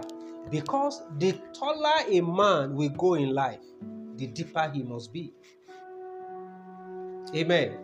And the reason why he is busy digging deep is because he's aiming at the sky. So their preparation, of course, will be different. Their preparation will be different. It is very, very important for us to take note of that. So we saw in our scripture text that the problem of the slothful was because he lacked understanding. He lacked understanding. And because he lacked understanding, his field was overgrown. With what? With weeds. With weeds. The defense around his field had broken down. That was the problem of the slothful. And why did that happen? Because he was lazy. A little sleep, a little slumber, a little folding of hands. He said his poverty will come to him like an army. May God have mercy on us in Jesus' name. But when we look at the strong man, who is a strong man? Because I'm actually trying to bring two people before us today, the slothful and the strong. Who is the strong man? Verse 5. Somebody can read verse 5 to us of that book of Proverbs. Verse 5. Okay. A wise man is strong. Yes, a man of knowledge increases strength. A wise man is strong. Yes, a man of knowledge increases strength. So, the strong man is a man of knowledge. The strong man is the man of knowledge. So, the secret of the strength of a strong man is in his knowledge. Why the problem or the pitfall of the slothful or the fool or the lazy was his lack of understanding. In other words, his ignorance.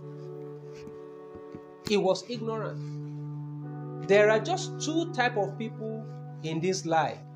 We have the people of knowledge and we have the people with ignorance. As far as God is concerned, God of heaven has given every one of us equal opportunity.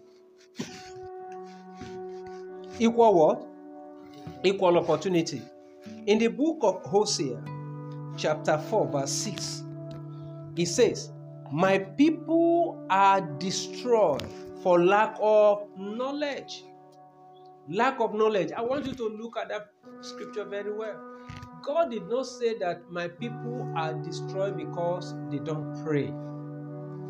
God did not say that my people are destroyed because they don't fast. And the word destroy here, if you look at it in the Greek word, it means to waste. So it means that they are wasting. They are wasting. Destiny is wasting. Gift is wasting. Potential is wasting. Why? Because they lack knowledge. They lack understanding. The lack of knowledge of God, the lack of knowledge of self, the lack of knowledge of environment. Ignorance is a destroyer of destiny. If you look at 1 Corinthians chapter 10, verse 1, the A part there, it says, my brethren, I desire that you should not be ignorant. Even the scripture counsels us that it doesn't want us to be ignorant. Because ignorance is a disease. Praise God. Ignorance is a disease. I said most often we pray. We spend so much time fasting and asking for what God had already given us.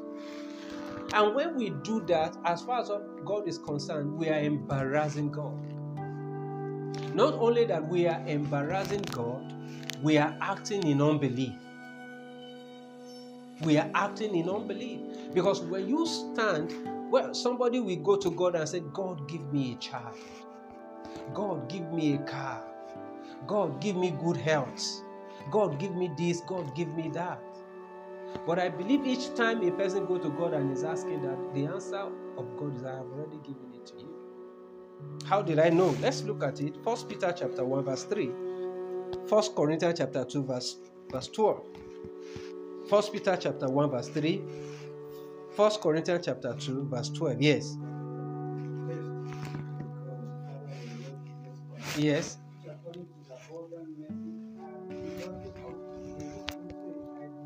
Yes.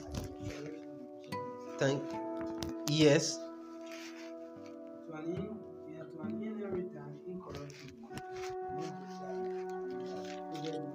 Sorry, 2 Peter, I mean. 2 Peter 1:3. According as his divine power has given unto us. Now listen to me. How many things? All things that pertain to one. To what? Life. That is our physical lives. Number two, to what? God, that's our spiritual life. So because we are dual personalities, we are both physical and spiritual. And so the physical life, God has given us everything. He has given us. And He has given us everything we need in our spiritual life. Praise God.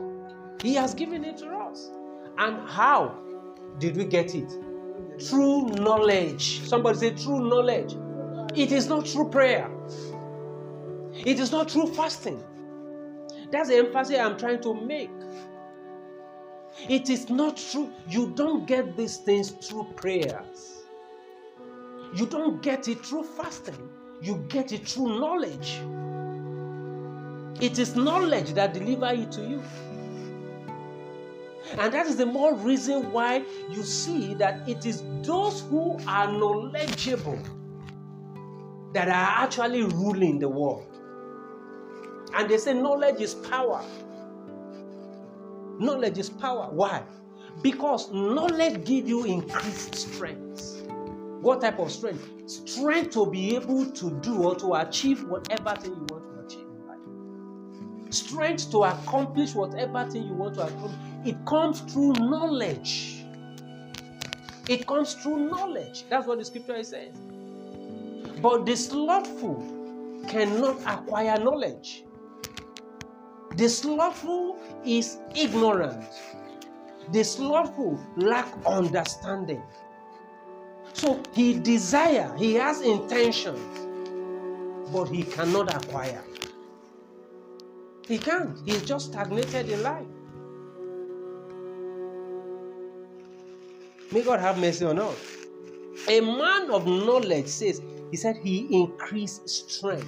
Knowledge is the secret of strength. And that is why it is said that knowledge is power. And when knowledge is properly applied, you become wise. And so when you go to verse 3 of our text, it said, a wise man is strong. A wise man is strong. Why is he strong? You see, he got knowledge. And through knowledge, he became wise. And because he's wise, he is strong. Hallelujah. Listen, verse 3 says, through wisdom, a house is built. How do you build a house? Through wisdom. Through wisdom. Now, when we talk about house here, it could mean so many things. Of course, it could mean a physical house. But this place actually is a word that stands for so many things. Through wisdom, you make success in life. Through wisdom, you achieve whatever thing you want to achieve in life. Through wisdom, you live a good life. In fact, he went ahead, he said, and by understanding the room are filled with all precious and pleasant riches. Through wisdom. And of course, we know that wisdom is what? What is wisdom? No, wisdom is an application of knowledge. Wisdom is application of knowledge. So when you have wisdom, when you acquire wisdom, you went to the university. You went there only to acquire knowledge. That's what you want to do. That's why anyone who is educated is not rich, but he has the power to get wealth. Because the knowledge that he has gone to acquire is a key to open door to a good life for him in the future. You can go and learn a trade. It is acquiring knowledge. Somebody who went to learn a trade, somebody who went to learn how to do business. This is knowledge. And so when you get it, of course, it opens doors for you to become rich. And so that's why you become strong. You have the power to be able to do so many other things in life. So many other things in life. So one of the things that God has given to us in order to be able to access the vast blessing that He has given to us is knowledge. Knowledge. Knowledge. And that is what most people lack. And God says, because they lack knowledge, I'm wasting it. And so some people will begin to tell God, God, why don't you do this to me? Why don't you do this for me? Why don't you do that? That's not true. God has given everything. If we read 1 Corinthians chapter 2, verse 12, please, you didn't read it the other time. 1 Corinthians chapter 2, verse 12, what did he say? Now, we have received what? Not the spirit of the world, but we receive, now listen to that. We have received the Spirit of God. Now, because we receive the Spirit of God, what will happen? The reason why you receive the Spirit of God is for you to know. Somebody say, for me to know. How can you say you have the Spirit of God and you don't know? When the scripture says, when the Spirit comes, He will do what? He will teach you all things. But yet, you have the Spirit of God, you still lack knowledge. And what will you know? What are freely given. Listen, He said it is freely given. Because if I fast to get it, it's no longer free. Because I pay fast. I fast. Some people, they will do white fast. They will do green fast. They will do yellow fast. Some people, they will go in the sun. They will look up like this. And they will begin to shout on God. Hey, hey. And so when God do it, I fasted. If I fast 3 days. But this thing I freely given. You don't do anything to get there. I mean, anything that is really given to you, do you do anything to get it? It is given. But it is true knowledge by the Spirit of the Lord. By the Spirit of the Lord. I pray God will deliver us from ignorance in Jesus' name. Here lies the secret of success and good life. There is nothing a man of knowledge and understanding desire to do that he cannot do. Absolutely nothing. The only thing that can stop him is poor or lack of preparation. Poor or lack of preparation. But of course, part of your preparation is to acquire knowledge, adequate knowledge, and to gain understanding. That's the beginning of your preparation. The second thing is to apply your knowledge properly. To do what? To apply your knowledge. It is written that through wisdom, a house is built.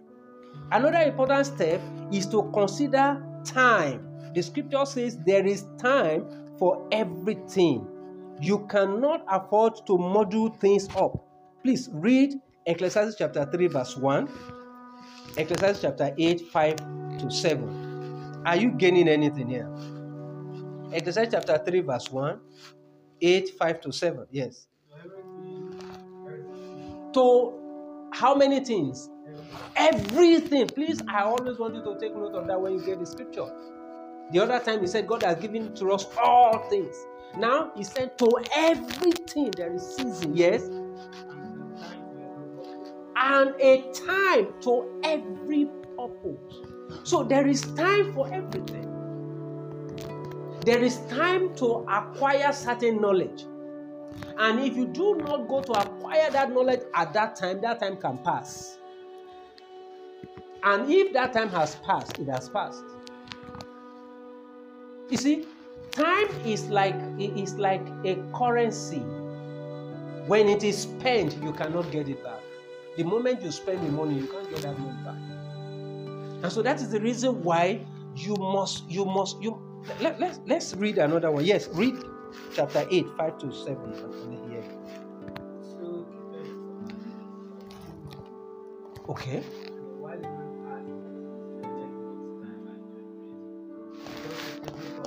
To every purpose, there is time and judgment. Did you see? Why is the mystery of man great upon him? Because he does not know. Oh God. The reason why his mystery, what is troubling man is what? That ignorance. Because he does not know. But the moment they take away that ignorance, it's no longer, there's no any other mystery that is within him.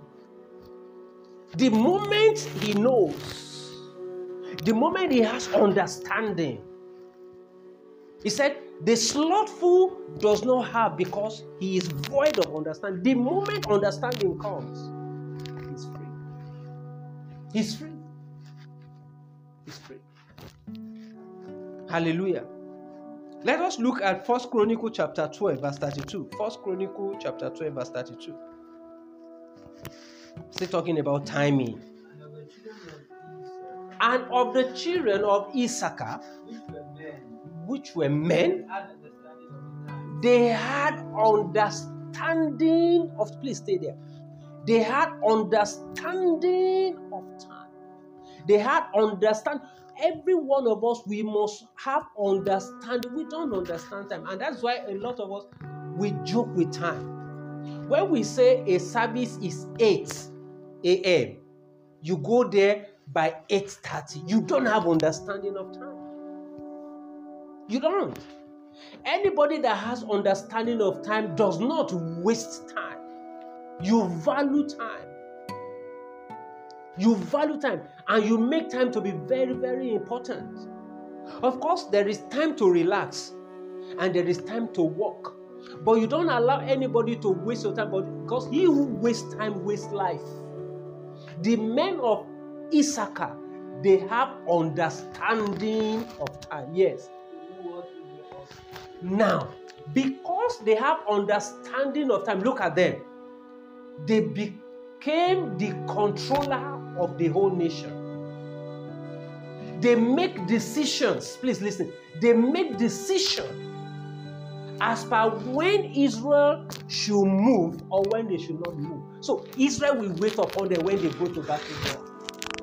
If the enemy rise and they are doing all kind of things, many of Israel will say, "Farabale, it's not yet time for us to shoot." And they will keep quiet and they'll be watching. They are studying time.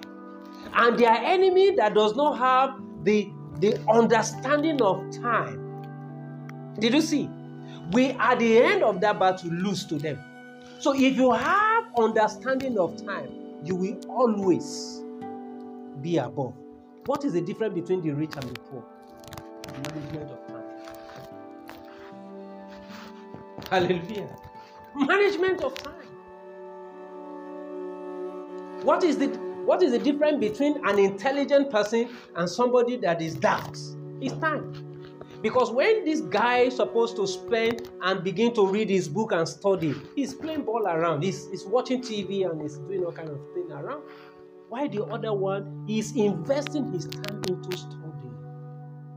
And so when they come to the time of examination, one will excel, the other will not. One must say, Ogun Idile. It's not any Ogun Idile.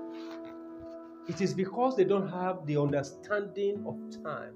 So we must have understanding of time. Because God has given us all these things. And we must take note of them. That, okay, this is my time. I must do this at this time. Oh, at this time, this is what I'm supposed to do at this time. And when you are able to do those things at their time, there's no way you can ever fail in life. Amen. Praise God. Now, so let's go to another point here. That's point number what? Number 3. So another thing to consider is in Lamentation chapter 3 verse 27. In Lamentation chapter 3 verse 27, we are told that it is good for a man that he bears the yoke in his youth. Of course, that is very close to the time thing, but it is a little bit different. Because this is talking about you starting whatever thing you want to start early. Anything that you want to do in life, be an early starter. Lamentation 3:27. Be what? An early starter. Don't drag. Don't procrastinate. Procrastination is another destroyer of destiny. What you are supposed to do today, when you begin to say, look, Mashilola, and days you begin to add up, weeks begin to add up, and you are growing every day. What you are supposed to do when you were a youth, when you were younger, when you become an adult, you may not have the opportunity to do it. Listen, what is the essence of a man who went to university and graduated at the age of 91? What did he want to do with that education? We used to have them. He's just acquiring it. It's no longer useful to him. It's not going to add any value to his life. Now tell me, if that kind of a man was able to acquire that same degree when he was around 20, 25, 30 years old, you know that education, that knowledge will actually improve his life. Will improve his life. So it is important for a man. The scripture told us that it is good for a man that he bears his yoke in his youth. Let's look at another scripture. Proverbs 8:17-18. Proverbs 8:17-18. Psalm 46, verse 5. Talking about early, rising early. Proverbs 8:17-18. Psalm 46, verse 5. Psalm 90, verse 14. Yes. God is in the midst of her. Yes. And that early. Now, if God is going to help you early, it means that you have prepared yourself. It means that you are ready for the help of God. Praise God. Because unless you make yourself ready, for the help of God, you can't be helped. But you said God is going to help you. And that, number one, it is certain that God is in the midst of you. Forget about it. God is in the midst. God is with you. Either you feel it or you don't even need to feel the presence of God. You don't need to feel the presence of God before you know. So a lot of time I hear people, Olúwa sọ̀kalẹ̀ wá sáàrin wa, Ọlọ́run sọ̀kalẹ̀ wá. Sọ̀kalẹ̀ wá what? Where is it sọ̀kalẹ̀? Where is it? Scripture says the kingdom of God is within you. God resides inside of you. You live, you move, you walk inside God. So God is not sọ̀kalẹ̀ to anywhere. You are ever living in His presence. He's here. He's with you wherever. Though I walk through this valley of the shadow of death, I fear no evil because He is there with me. He is Shammah. He is always there. And so God is there. So maybe you are suffering or you are enjoying Him. It doesn't matter. God is there. But are you ready for God's help? Because early, God is ready. As early as it is morning in your life, God is ready to help you. But are you ready? Most of the time we blame God for our predicament. We blame God for our shortcomings. God has nothing to do with it.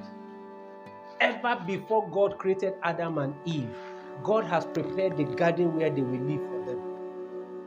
And the same principle, God is using it tomorrow. Everything you will need in this life, God has made it ready before you were born. But the only problem you have is knowledge. Knowledge. Hallelujah. Who is reading another one for us? Early with your mercy. Early. Satisfy us early. Proverbs 8. 17 to 18.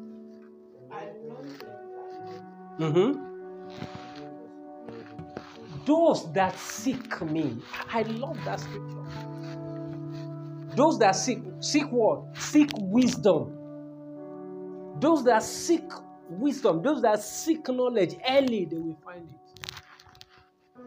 May we never be late in Jesus' name. Another point to consider is that we must not be monotonous in our attempts. What I mean is that you must be open to different ideas and opportunities. Attempt many things. Ecclesiastes chapter 11, verse 1 to 2. What did he say? He said, cast your bread upon many waters. Yes. Go ahead. Give a portion to 7 and also to 8. Because you do not know. You see, just attempt so many things. Be open to opportunity. Open up your life to opportunities. Don't close your eyes.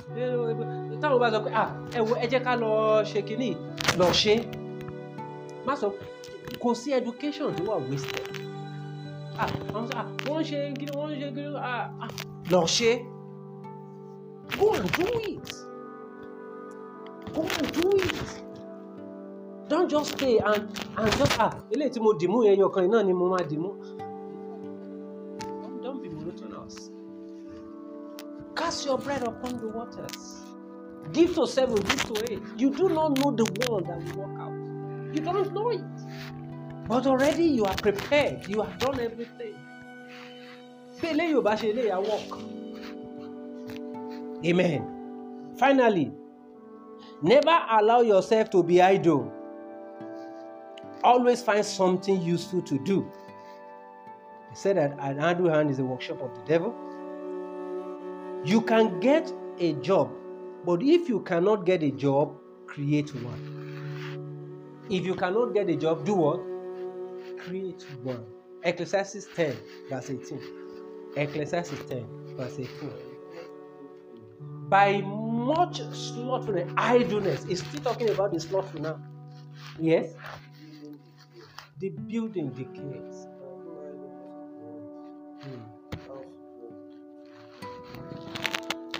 Now, what does that simply mean?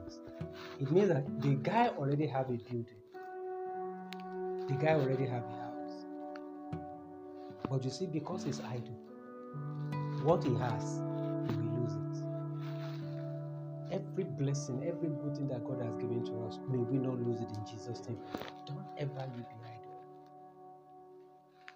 Find something to do. Do something in your life connected and longest time. And in my conclusion, are you prepared for the last day?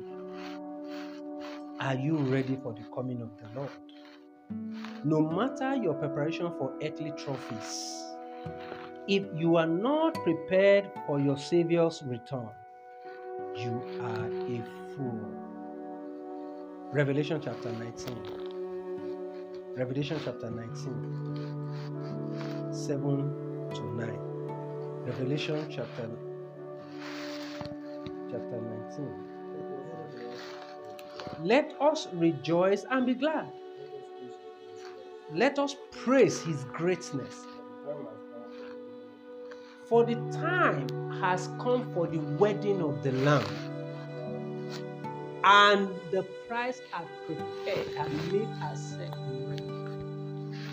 Every one of us, it is our duty to make ourselves ready, to prepare ourselves for the coming of the Lord. Because though we may say that, they have been said the Lord is coming, and we didn't see him coming. Yes, it is true. Because the Lord himself has told us that nobody knows the day. In fact, the other time a minister of God on the TV was calculating and then said, well, the coming of the Lord, plus or minus, should not be more than 10 years to this time. Well, he's a man of God I respect, but I disagree with that too. Because Christ clearly told us that nobody knows the time, and nobody knows the time. Amen. There are a lot of prediction in the past, so many predictions has failed. Christ may come today, he may come tomorrow, he may come in 10 years' time, he may come in 5 years' time. But the key thing here is that you must prepare yourself. And how can you prepare yourself? You continue to live a life of holiness and consecration unto the Lord. Stay away from sin. Obey him in all things. Do his will. And when you are doing that, you are preparing. Remember the 10 virgins. Those 10 virgins, they are both expecting the bride. But they said, 10 are foolish, 10 are wise. Does that say anything about the message of today? That there are two types of people. We have the fool, we have the strong, we have the slothful, we have the wise. Which portion are you? Which part are you? Are you wise? Or are you foolish? But my prayer today is that God of heaven will make us wise in the name of Jesus. I say you will be the wise in the name of Jesus. So I want you to bow down your head and I want you to pray to God. Now, I want you to pray and say,